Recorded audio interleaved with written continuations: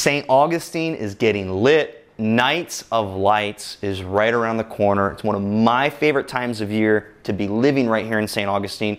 If you haven't experienced it yet, it's one of the top 10 places ranked by National Geographic for places to go during Christmas. It runs from mid-November till early January, so find a window. You've got to experience the historic downtown area when Nights of Lights is happening.